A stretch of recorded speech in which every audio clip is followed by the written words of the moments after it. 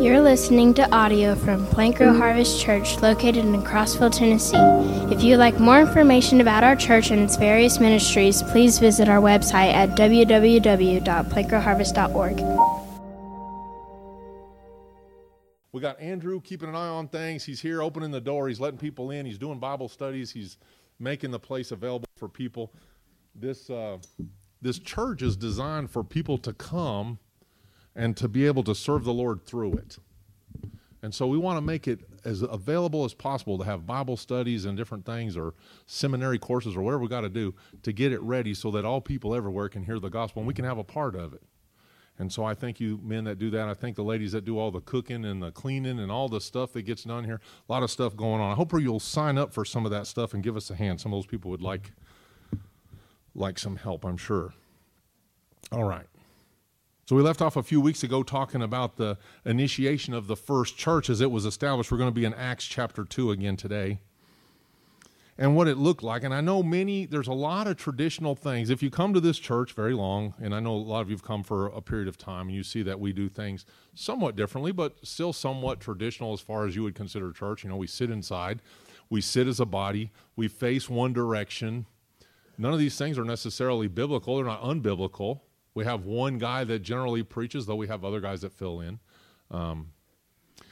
But a lot of churches, if you're not real careful, you start talking about what we got going for a church, and you start talking about other people, what they got going for a church, got to be careful. Because a lot of things that they hold very sacred, very dear, they're not necessarily biblical, but they're not necessarily wrong either. They get involved with tradition. Most people, and I've told you this before, what you know or what you think you know, this is you. This is all people. Somebody that you trust deeply told you it, and you believed them. And that's why we know what we know. Somebody we trust, they told us about it, and we're like, okay, that makes sense. I believe that. And it's only by trial and error and experience in life when you have other experiences and things like that, or, much better, is when you're a Berean and you read the Word of God for yourself. And when you read the Word of God for yourself, and we're going to see that today, constantly being obedient to hearing the apostles' doctrine. When you hear the Word of God preached rightly, when you seek the Word of God as a Berean, then some of those things that people told you that weren't necessarily true, it kind of causes a little dissonance in your thinking. Cognitive dissonance, they call that, where you think one thing, but then you hear something else, and you're like, these two things, they don't line up. I can't figure out why they don't line up, they don't line up. And when that happens, what you need to do is you need to let go of these things that you think you know, and then you got to go to God's Word, and you're going to do whatever it is God's Word tells you to do. I call that the Forrest Gump principle. Do whatever it is you tell me to do. It's easy. What should I do? I do whatever God's Word tells me to do. What if this man says to do this? Then I take what that man says, and I take it and I run it through God's Word, and if God's Word conflicts with what the man says, then I do what God's Word says, and I just let what the man's word says go. I don't have to go back and beat the guy up. I don't have to go back and call him a heretic or a false teacher or anything. I just got to do what God's Word tells me to do. If I do that, everything's going to be good. Every man's salvation is very individual. God speaks to each man individually. He saves each man individually. You worry about you. You worry about your salvation. You get that straight, then go and evangelize the lost. Don't beat them up with weird doctrine. Evangelize the lost. That's what Jesus did. It says he went about healing people from the oppression of the devil and doing good. And the biggest oppression the devil did was he keeps people lost. He keeps them confused. He keeps them in darkness. So that's what you should do. Lead people to the gospel. Go about doing good. Can't go wrong with those two things. Be careful on the beating them up on which kind of dispensationalist or what kind of rapture, me pre-trib, post-trib, mid-trib, whatever. Don't worry about that. Get them saved. Speak the gospel to them. That stuff, maybe we see the rapture, maybe we don't. I wouldn't worry about that. I'd worry about whether or not they were going to die and be lost in their sins. The I looked it up today, 166,842, more or less, people die every day. 2 people a second. And you're worried about whether they're mid-trib or not. But you worry about those that are dying and going to hell. Worry about that first. That's what the church needs to be doing. We worry about the evangelism part first. Then we build them up in the fear and admonition of the Lord as we develop them in the things, the simple things of the body. We can do that. We can do that. We can talk about the different aspects that it talks to increase the body, to build the body, to encourage one another in the faith and so on. And down the road, and you're old and gray and you got nothing else to do on a Saturday night, then get out your John Calvin book and start reading about Calvinism. But take a second before you go there and get the Word of God hidden in your heart that you may not sin against Him. Work on that first. Work on evangelizing the lost second. You can worry about that other jazz later. Maybe Christ will come before you have to figure that one out, right? All right. So the early church, when we're talking about church, so many people, they think of church as this right here, like the not the people, but the building or the chairs, the structure, the steeple, the flavor, the Catholic or the Baptist or Lutheran, whatever franchise you go with. And that's not the church that Christ describes or that He desires for mankind. All believers in Christ are the church body. And it's just like you like eating at, I do not like to go to McDonald's. I'm not a fan of their food and or the quality or whatever. But some people love McDonald's. You can like McDonald's, and I can like, whatever, Whataburger, which happens to be the best hamburger there is, and it was originated in the great state of Texas. So it's a great hamburger. If I had to pick between Whataburger and McDonald's, I'm going to Whataburger every time. Doesn't make Whataburger better than, it does. It is. It's better. It's better. Doesn't make me more spiritual to go to Whataburger and you to go to McDonald's, though. And I heard a pastor this morning, I listened to a little blurb, and he was talking about all the charismatics. And there's 500 million charismatics out here, and they're so far off, and they're essentially lost. I'm like, easy, man, easy. Because we're talking about the body of Christ. They're saved people, believers in Christ, in the charismatic, in the Pentecostal, in the assemblies of God, even in the Catholic Church, I dare say. They're saved people there. Be careful when you talk about the bride of Christ. Be careful. Give them the gospel. If you're not sure, just give them the gospel. And leave it at that. If they want to talk about doctrine, say, hey, man, I got an appointment over at Whataburger. And leave. But don't get bogged down in that. Give them the gospel. Lead them to Christ. And let the Holy Spirit work on them. That's the better way. And I don't believe that's just my opinion. That's just how it is. So be a Berean at all times. Read the Word. Study to show thyself approved. And be merciful, okay? So here's what we don't have a record of that early church doing. I told you this a couple weeks ago. What we don't have a record of the early church doing is having a big Christian concert and inviting lost people to it in order for them to hear the gospel there. We also don't have a record of lost people. I meet a person that's lost, that doesn't know who Christ is, and I take them and I introduce them to the apostle for the apostle to lead them to Christ. We don't have a record of that either. The apostle led the believers in the apostles' doctrine. The people understood what the gospel was, and then the people, the individuals, talked to friends and neighbors and co-workers and whatever, and they gave the gospel, and people received the gospel with joy, and the church grew in that. But they didn't take them, and we have it. I mean, people do come to churches and get saved. People come as a friend, and they come to a church, and they hear the gospel, and they receive Christ. It does happen. But that's not the general design of Christ. The gospel is best spread outside the building. Acts 3, we have Peter and John going together to the temple. On the outside of the temple, they begin to preach the gospel, not inside the temple. They meet people on the outside of the temple. They heal a lame man outside the temple. They begin to preach the gospel outside the temple. In Acts chapter 4, Peter, he's in the consulate. He's before, it'd be like us going to the city hall down here, and they're having a city hall meeting, and he stands up and starts to give the gospel outside the temple, in the consulate, in the group of the Sanhedrin. Lydia was met at the river. Cornelius was met at his home. Ethiopian eunuch was met on the road. Was baptized in a pool beside I can't imagine what that was like. The gospel is spread outside the building. Can a person be saved inside the building? Yes. better, more likely, is outside the building and then brought into the fellowship. That was the plan of Christ for the spread of the gospel.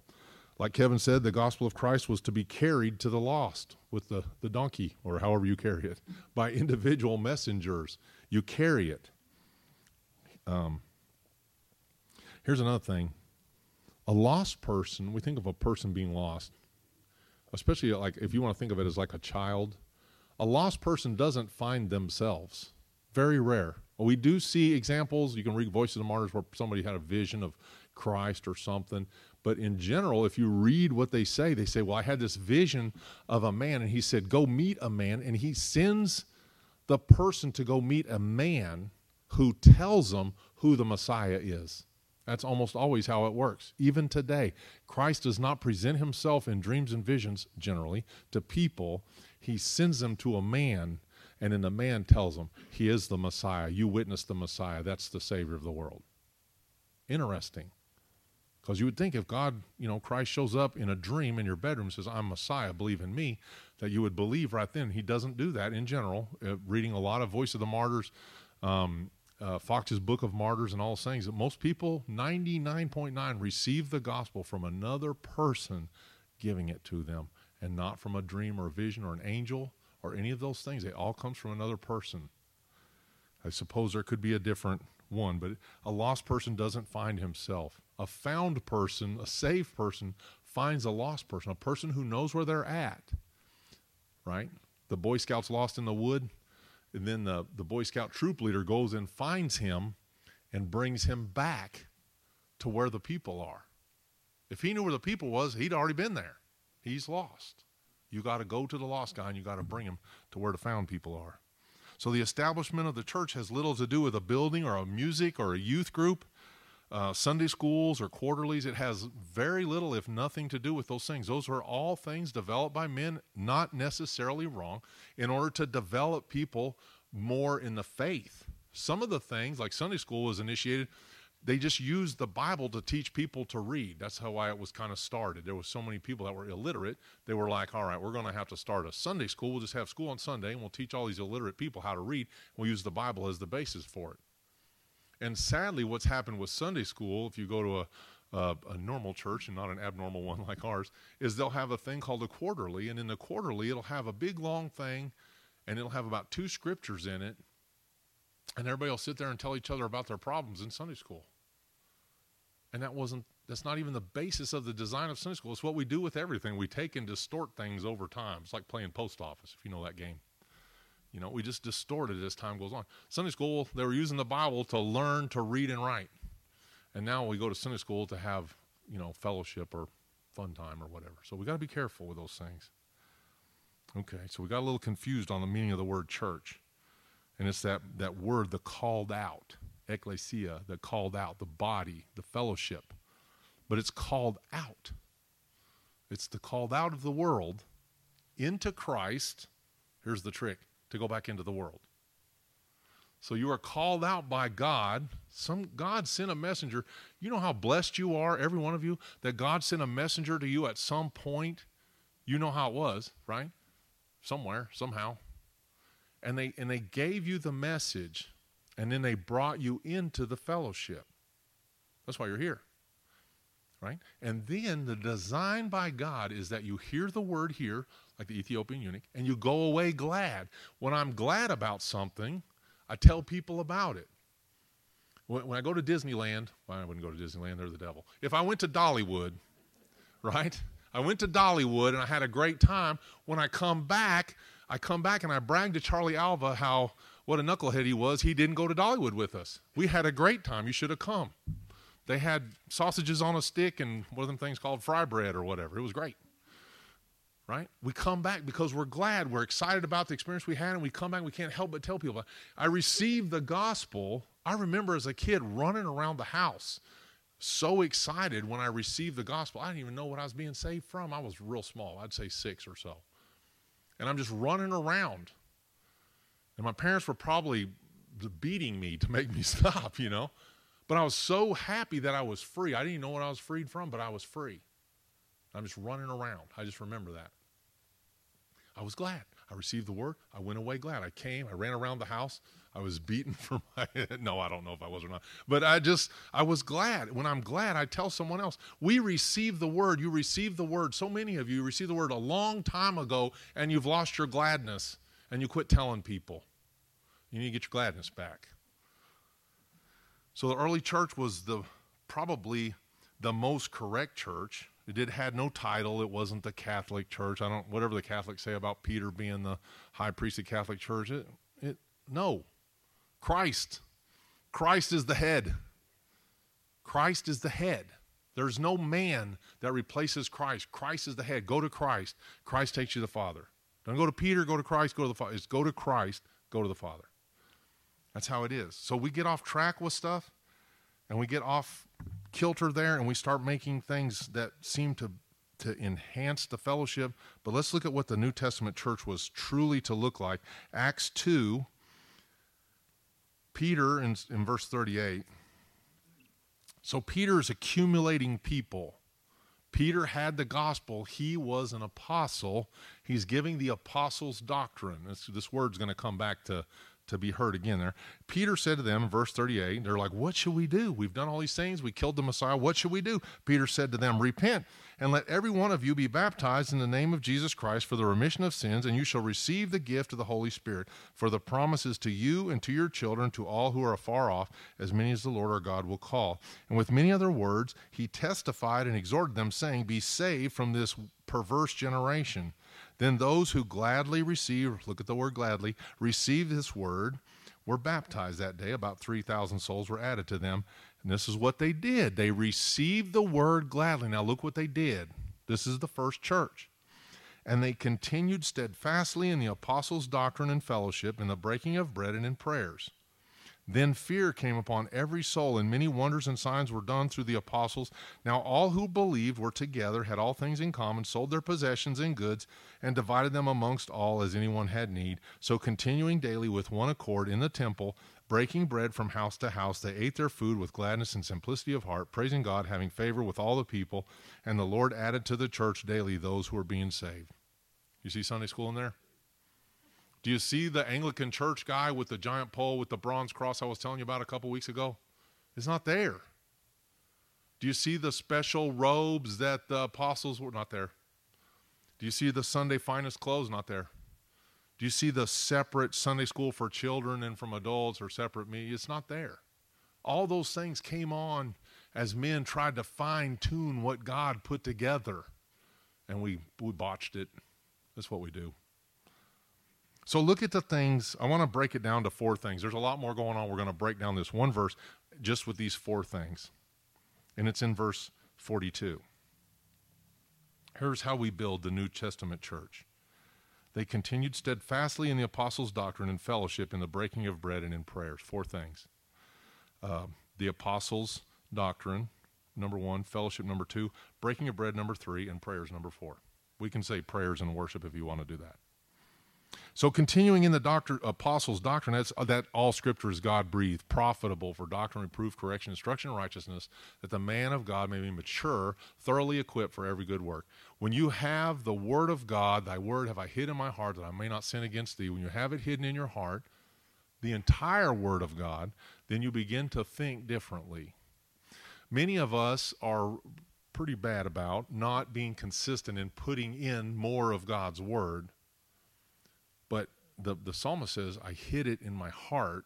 I'm going to need it later. I mean, the only reason I carry stuff is because I need it later, right? When you go to the field and you got your backpack and you got your sleeping bag and you got some, snacks and something to make fire with and a knife, something to keep the bears off you, whatever. You put it in there because you're going to need it later. I hide the Word of God in my heart because I'm going to need it later. Jesus told them, you got the Word. You don't have to put a bunch of study in this. When he told the apostles, he goes, you got the Word. Don't think about what you're going to say when you're before rulers and people in authority. I'm going to give you the Word to say. The Holy Spirit's going to draw up from you what's already, it's got to be in there though.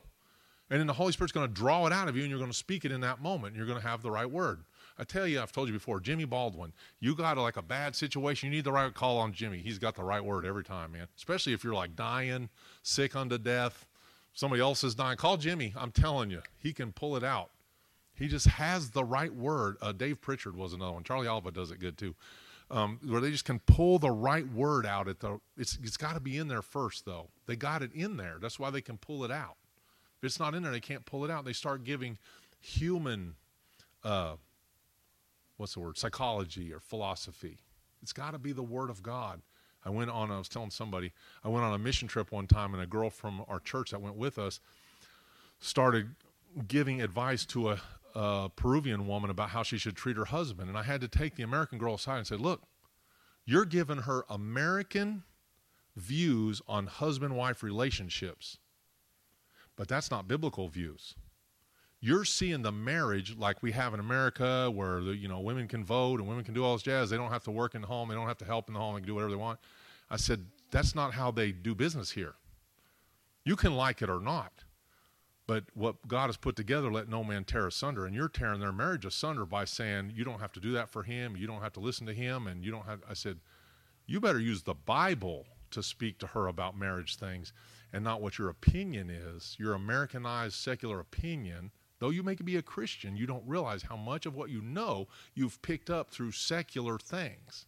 Use the Bible to exhort and to confront and to build up and to edify. Use the Bible, not your opinions. But you got to know the Word before you go give the Word. Got to know it's got to be in there.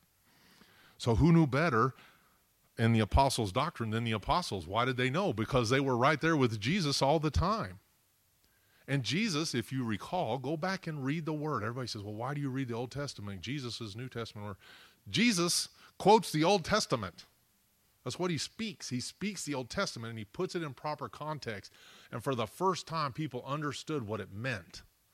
He's the commentary on the Old Testament. I did not come to abrogate the law. I came to complete the law. Not one jot, not one tittle of the law will ever be removed, ever. He completed the law. I'm what the law looks like, walking around in the flesh. Let me show you how to... I'm telling you, they're working on the plumbing right now. Strong just did a good demonstration out the back window, man. That guy. Like I said, our deacons are always helping, always helping. It threw me off there. Sorry. Strong's one of my better friends, but he's a little weasel sometimes. Oh, my goodness. What were we talking about? Jesus came to complete the law. He's speaking the law when he speaks. He's not making up new stuff. He didn't abrogate the law. The only person, I've told you before, to abrogate something, the only person that can abrogate a law, the word, is the same person that wrote the law. It just means to change the law. It can't be abrogated. I can't, we have an odd system, but in general, whoever wrote the law is a king. The only one that could change the law was the king, the guy that wrote the law. It said the King of Kings, the King of all creation, God the Father, wrote this law. I will not change it, but I will show you what the actual letter of the law means.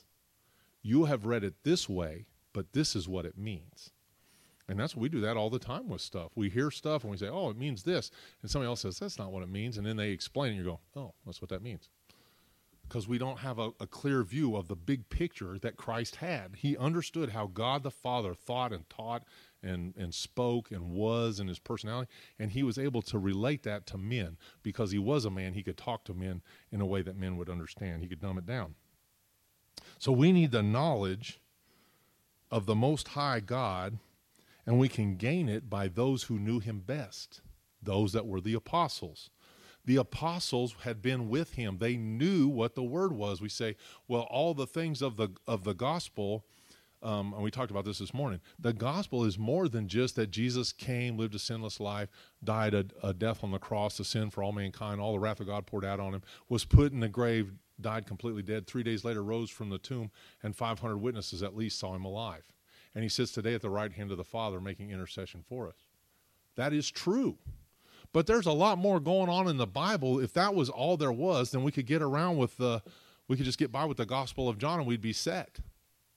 There's everything from like I said, there's everything from taking care of your children to your wife to community to neighbors to government to who God is to who man is to how to talk to your donkey when your donkey talks back to you. It's all in there. It's all in there. There's so much stuff in the Bible, things past, the creation, things to come, the revelation, the Proverbs and all the things. Look at the things of Proverbs. There's everything from handling money to handling hard situations to being morally pure. And I mean, there's 1,000 million things in there. So the apostles' doctrine is being developed. And what did Paul say? I'd like to feed you meat, but right now you're only capable of eating baby food. So the gospel's the baby food. The gospel's the salvation. And then there's the development of the believer that makes him into this changed person. You've met people, and they'll tell you, and you don't believe them because you meet them as an old person. They tell you, I was wild as a buck when I was young. I was doing this. I was doing that. And then you meet them as an old person. They're kind and gentle and loving and long-suffering and merciful and wise. And you're like, where'd that come from? Oh, that's the Word of God dwelling in me, because I didn't have that when I was young, you know. So the apostles' doctrine is more than just the gospel. It begins with the apostles' doctrine, and then those people were developed, and you'll see how they were developed. 1 Timothy 2, 3 through 5, I wanted to read that to you. Such a solid verse.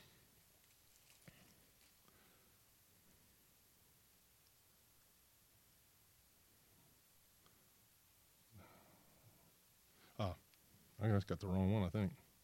Oh, that's Thessalonians. No wonder. That doesn't look right at all. 3. For it is good and acceptable in the sight of God our Savior, who desires all men to be saved and to come to the knowledge of the truth. For there's one God and one mediator between God and men, the man Christ Jesus, who gave himself a ransom for all to be testified in due time. And then it says of Paul, I was appointed a preacher and an apostle. I'm speaking the truth in Christ and not lying, a teacher of the Gentiles of faith and truth. In faith and truth. I desire, therefore, that all men everywhere pray, lifting up holy hands without wrath and doubting, and likewise talks about women and all these things. Paul didn't stop with just the gospel right here. He started with the gospel, then you got the rest of 1 Timothy, then you got 2 Timothy. Then you got Corinthians. This is how you act at church. This is how you take communion. This is how you deal with your wife. This is how you deal with unbelievers. This is how you deal with idolatry. This is how you deal with eating meat sacrificed to idols. This is how you deal with immoral sexuality. And then we got Ephesians and Galatians. This is how you deal with anger. This is how you deal with wrathfulness. This is how you deal with stealing. This is how you put on the whole armor of God so you can defend against the fiery darts of the evil one. And then, you know what I'm saying? This is Philippians. Well, I've walked this walk, and now I've run the race, and I've fought the good fight, and I'm at the end, and this is what it looks like to have dying grace and to be able to make it to the end without fear. And then it keeps going. It wasn't just the gospel. It's everything that pertains to the spiritual life of a person, of a believer in particular. So the apostles' doctrine was the absolute truth of Christ that they knew to be true because they had experienced it personally. And so for us, what do? We don't have apostles now, right? These apostles in generally are viewed to be those that saw Christ in person, were taught by him personally. And Paul even counts himself an apostle born out of time because he becomes an apostle by having the witness of Christ on the road to Damascus, and then apparently having time with Christ in the desert, a man 3 years in the desert, where he spent time learning directly from him, however God worked in that. And he says, but I'm born out of time. And so when you have people today say, well, they call them the good apostles. Some churches call men, and these guys have had visions of Christ or supposedly spoken to of Christ or whatever. I don't know. Be careful. Because if they speak anything other than what God's word says, reject it. But we can take everything that the apostles told us, and we can know that it's true, and we can go to the book and discover if it's true for ourselves. And we can filter it through our life experience and see that God is faithful and just to forgive us our sins and cleanse us from all injustice. God is faithful to fulfill the promises that he says he'll do throughout the whole book. He's faithful to do that. So we can trust in that. 1 Peter 1, 10 through 12.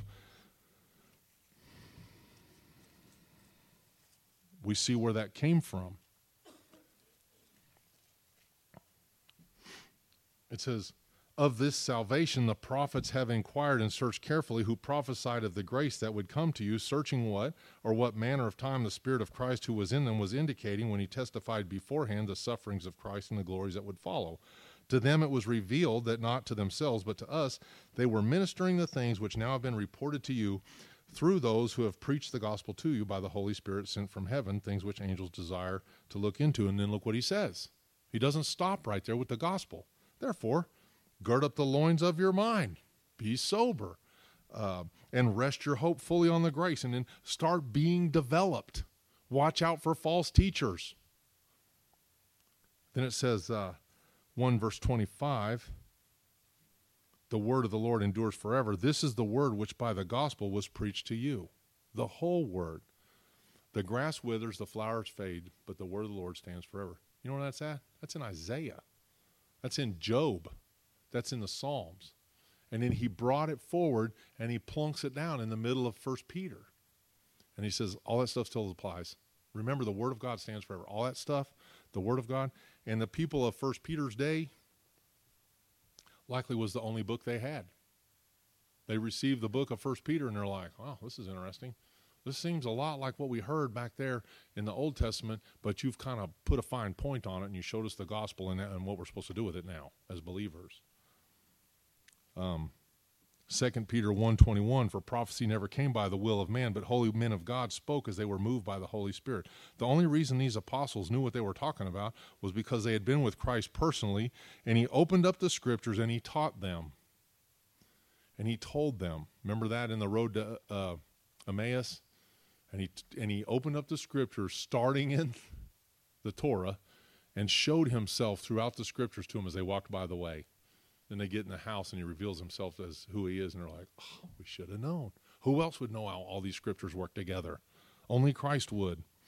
Acts 10:43.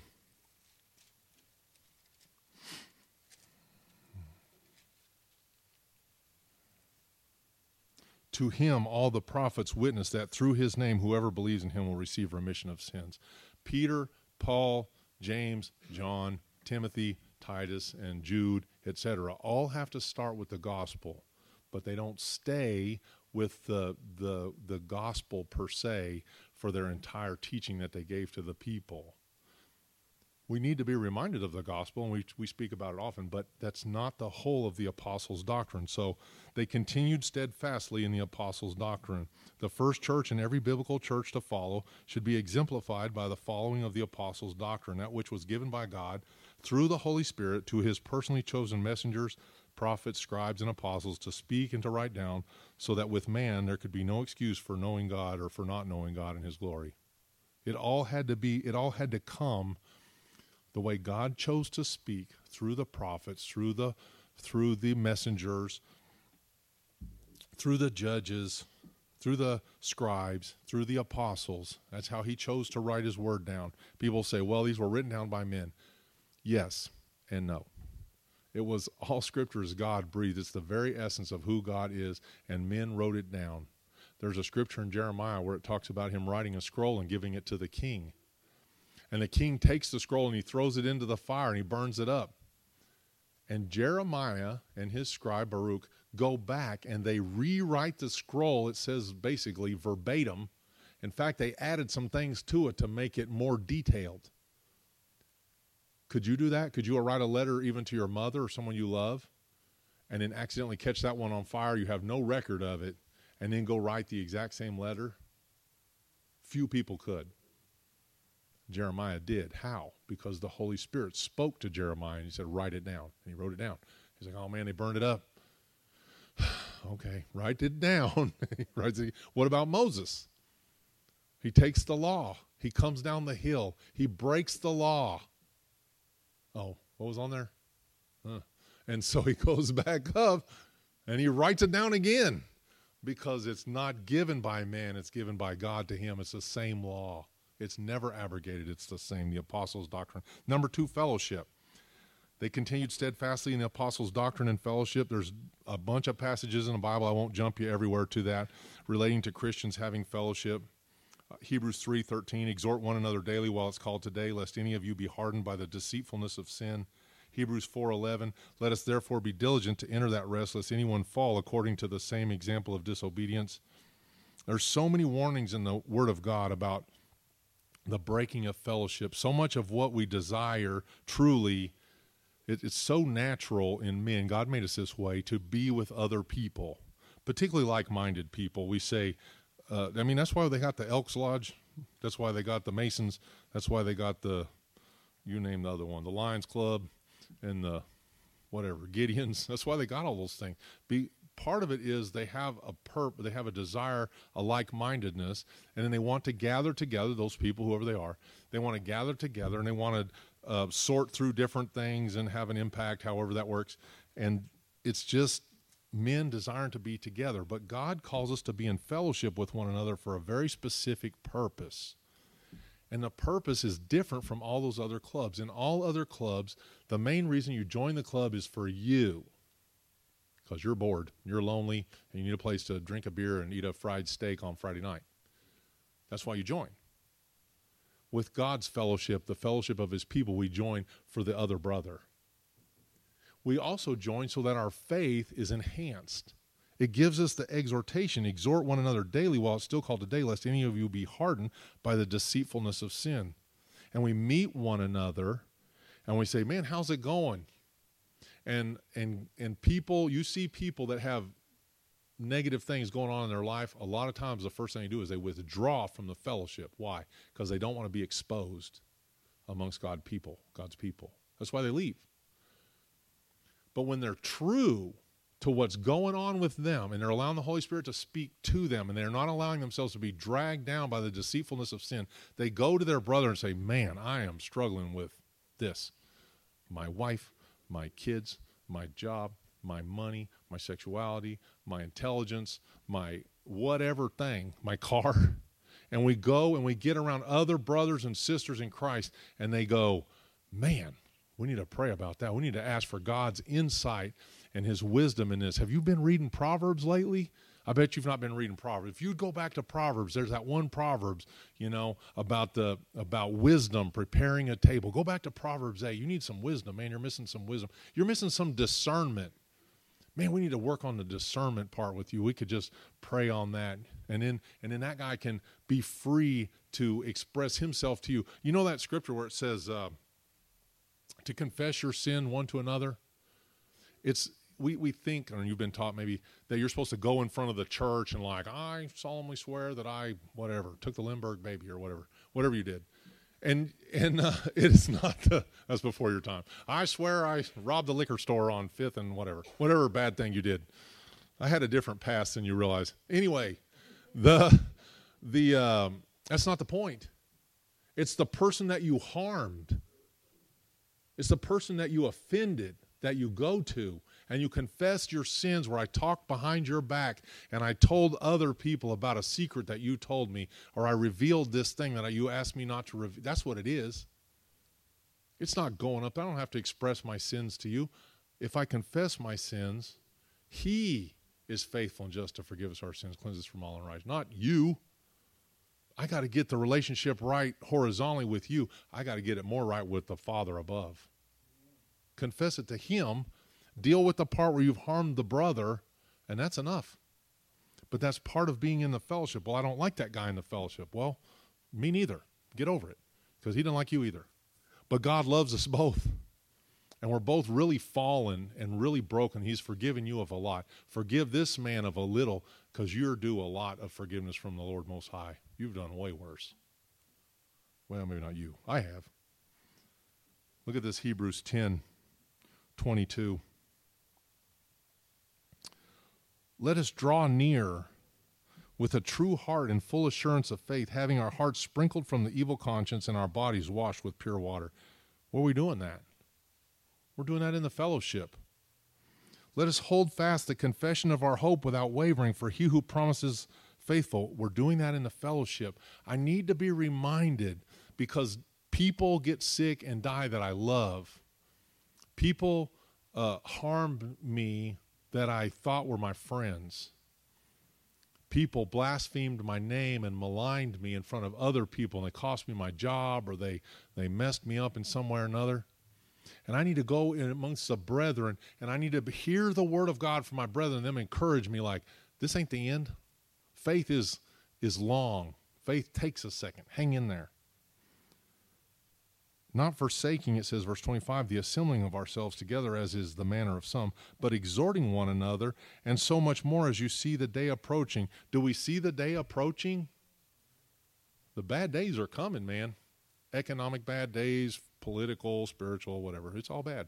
But as we see the days approaching, why would we separate ourselves from the body when what we need the most is that guy telling us, hey, man, the Lord is faithful and just. He's coming back. He said he's coming back. Remember, he's coming back. He's coming back on the clouds. White horse, sword. It's going to be good. He's going to defeat all our enemies. When you die, because you're sick and you're dying, there's going to be no more sorrow and no more tears, no more suffering. The old things are going to pass away, and I'm going to hear those things, and I'm going to be encouraged to go out there and do battle for the next week. Hold on. We need the fellowship. We tend to emphasize that part in Hebrews about not forsaking the assemblies of ourselves, but we need to identify the need for the fellowship. We don't go like we do to Lions Club, if you're in Lions Club. I'm not trying to besmirch Lions Club, but we don't go to church as a club for fellowship to meet our needs that we have, emotional needs, although those needs are met there. But we go there to receive the full assurance of faith, and for our hearts to be cleansed of an evil conscience, and for our bodies to be washed, it says, for us to remember to hold fast the confession of faith. That's why we go. That was all in Hebrews right there. Holding on to our hope without wavering. That was all right there. That's why we go. I say, well, I can meet the Lord out there in the woods. Sorry, man, you're lying to yourself. You might meet him there. You might spend some time there and hear his voice on time. But he told you, he didn't give you that option. He didn't say, come to the woods and see if you can find me. We'll play hide and seek with God. He didn't say that. He said, assemble together, exhort one another, encourage one another, build up one another. That's what he told us to do. The next thing, so that's fellowship. So we maintain fellowship so that we maintain a growing and a vibrant faith. When I see you abound, I want to abound. When I see you growing, I want to grow. When I see you failing, I want to encourage. When you see me failing, I want you to encourage me. When you see negative things happen to me, I want you to come to me. You see I need these things prayed for in my life, I want you to pray for me. When I see those in you, I want to pray for you. Anyway, the third thing was breaking bread. We're almost there. It says that they continued steadfastly in the apostles' doctrine, fellowship, and in the breaking of bread. And I've heard it many times, you have too, that this is strictly speaking of communion services. They were meeting every day. And it says they went from house to house. And you can have communion in your house if you choose to do that, that's fine. But they're talking about just a meal together. It says, praising God, verse 47, verse 46. So continuing daily with one accord in the temple and breaking bread from house to house. They ate their food with gladness. That's more than a little piece of bread and a little cup of wine. They shared all things in common. It was generally poverty, but you put a lamb bone in the pot with some beans, and there you go, meal.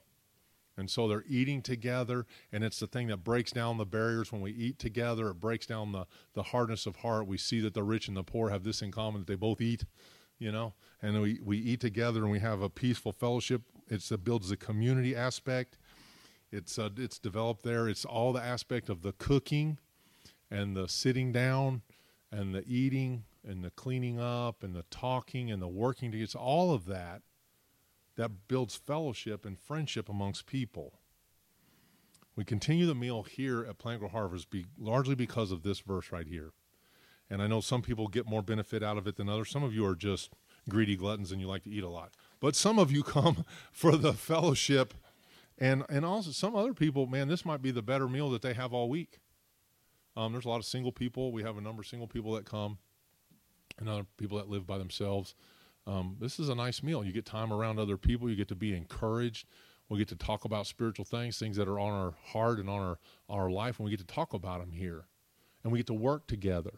And we get to when we do things together, it builds community, builds unity of mindset. So the last thing is prayer or worship. They continued steadfastly in the apostles' doctrine and fellowship, in the breaking of bread and in prayers. Look at Acts 4:22.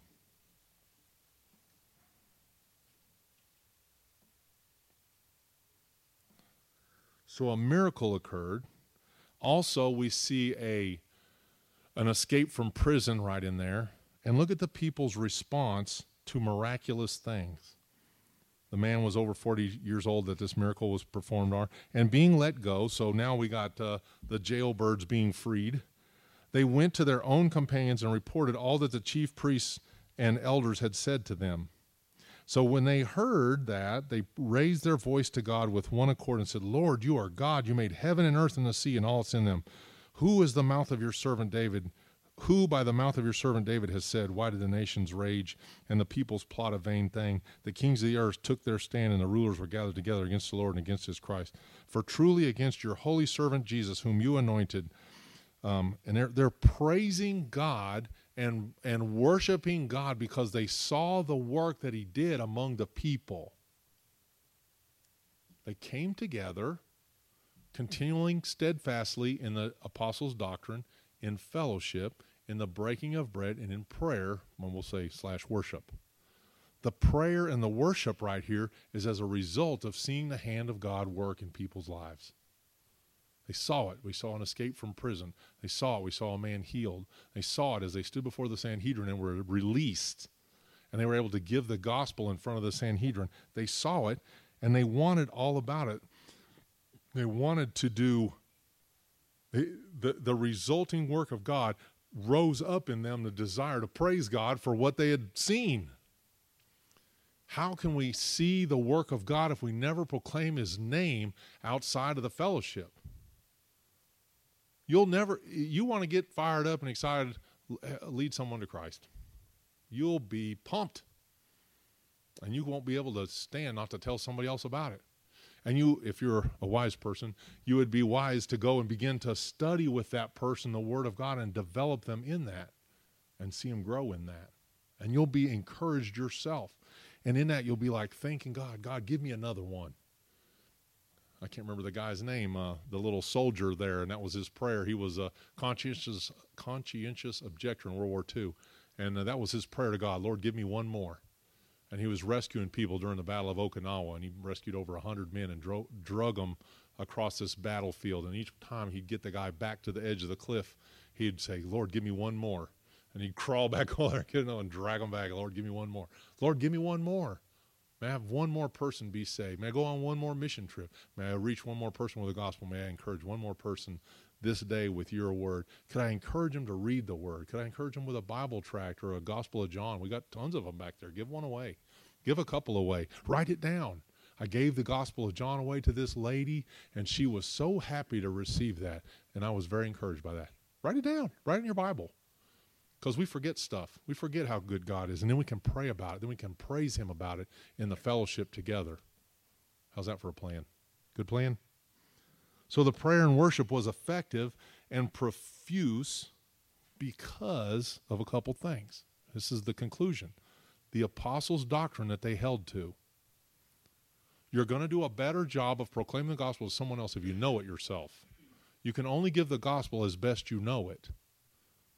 But you should give as much of the gospel as you know, regardless of your level of training. They want to start arguing with you about, well, what about evolution? Don't even go there. Just say, look, man, all I know is I was lost and now I'm found. I was blind and I can see. The Lord, by his mercy, saved me. I was a lost man going to hell, and now I'm saved and I'm going to heaven. If that's all you got, give them that. They start arguing with me and say, hey, you ain't arguing with me, you're arguing with God. There is a God. The fool in his heart says no God, and you're saying no, so that makes you a fool. See ya. And you go on to the next one. Just tell them what you know. Do the best you can to tell them what you know, and go on to the next one. You can do it.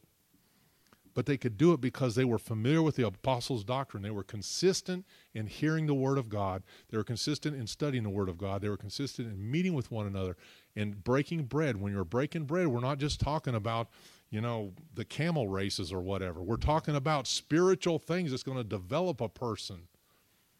And last, they were serious in prayer. And when they did those things, consistent in apostles' doctrine, consistent in fellowship, consistent in breaking bread, consistent in prayer and worship, they saw God's hand move, and it says many people were added to their number. We can do it. We are a New Testament church right here. We have the capabilities of all those things. All we got to do is do it. Can you do it? Can you give out one Gospel of John this week? Sure, one.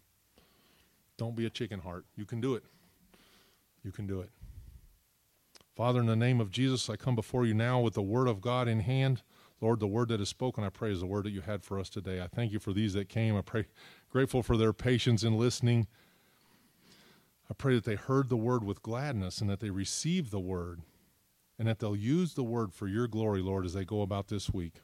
I thank you, Lord, for your goodness to us, Lord, and your blessings on us in Jesus' name.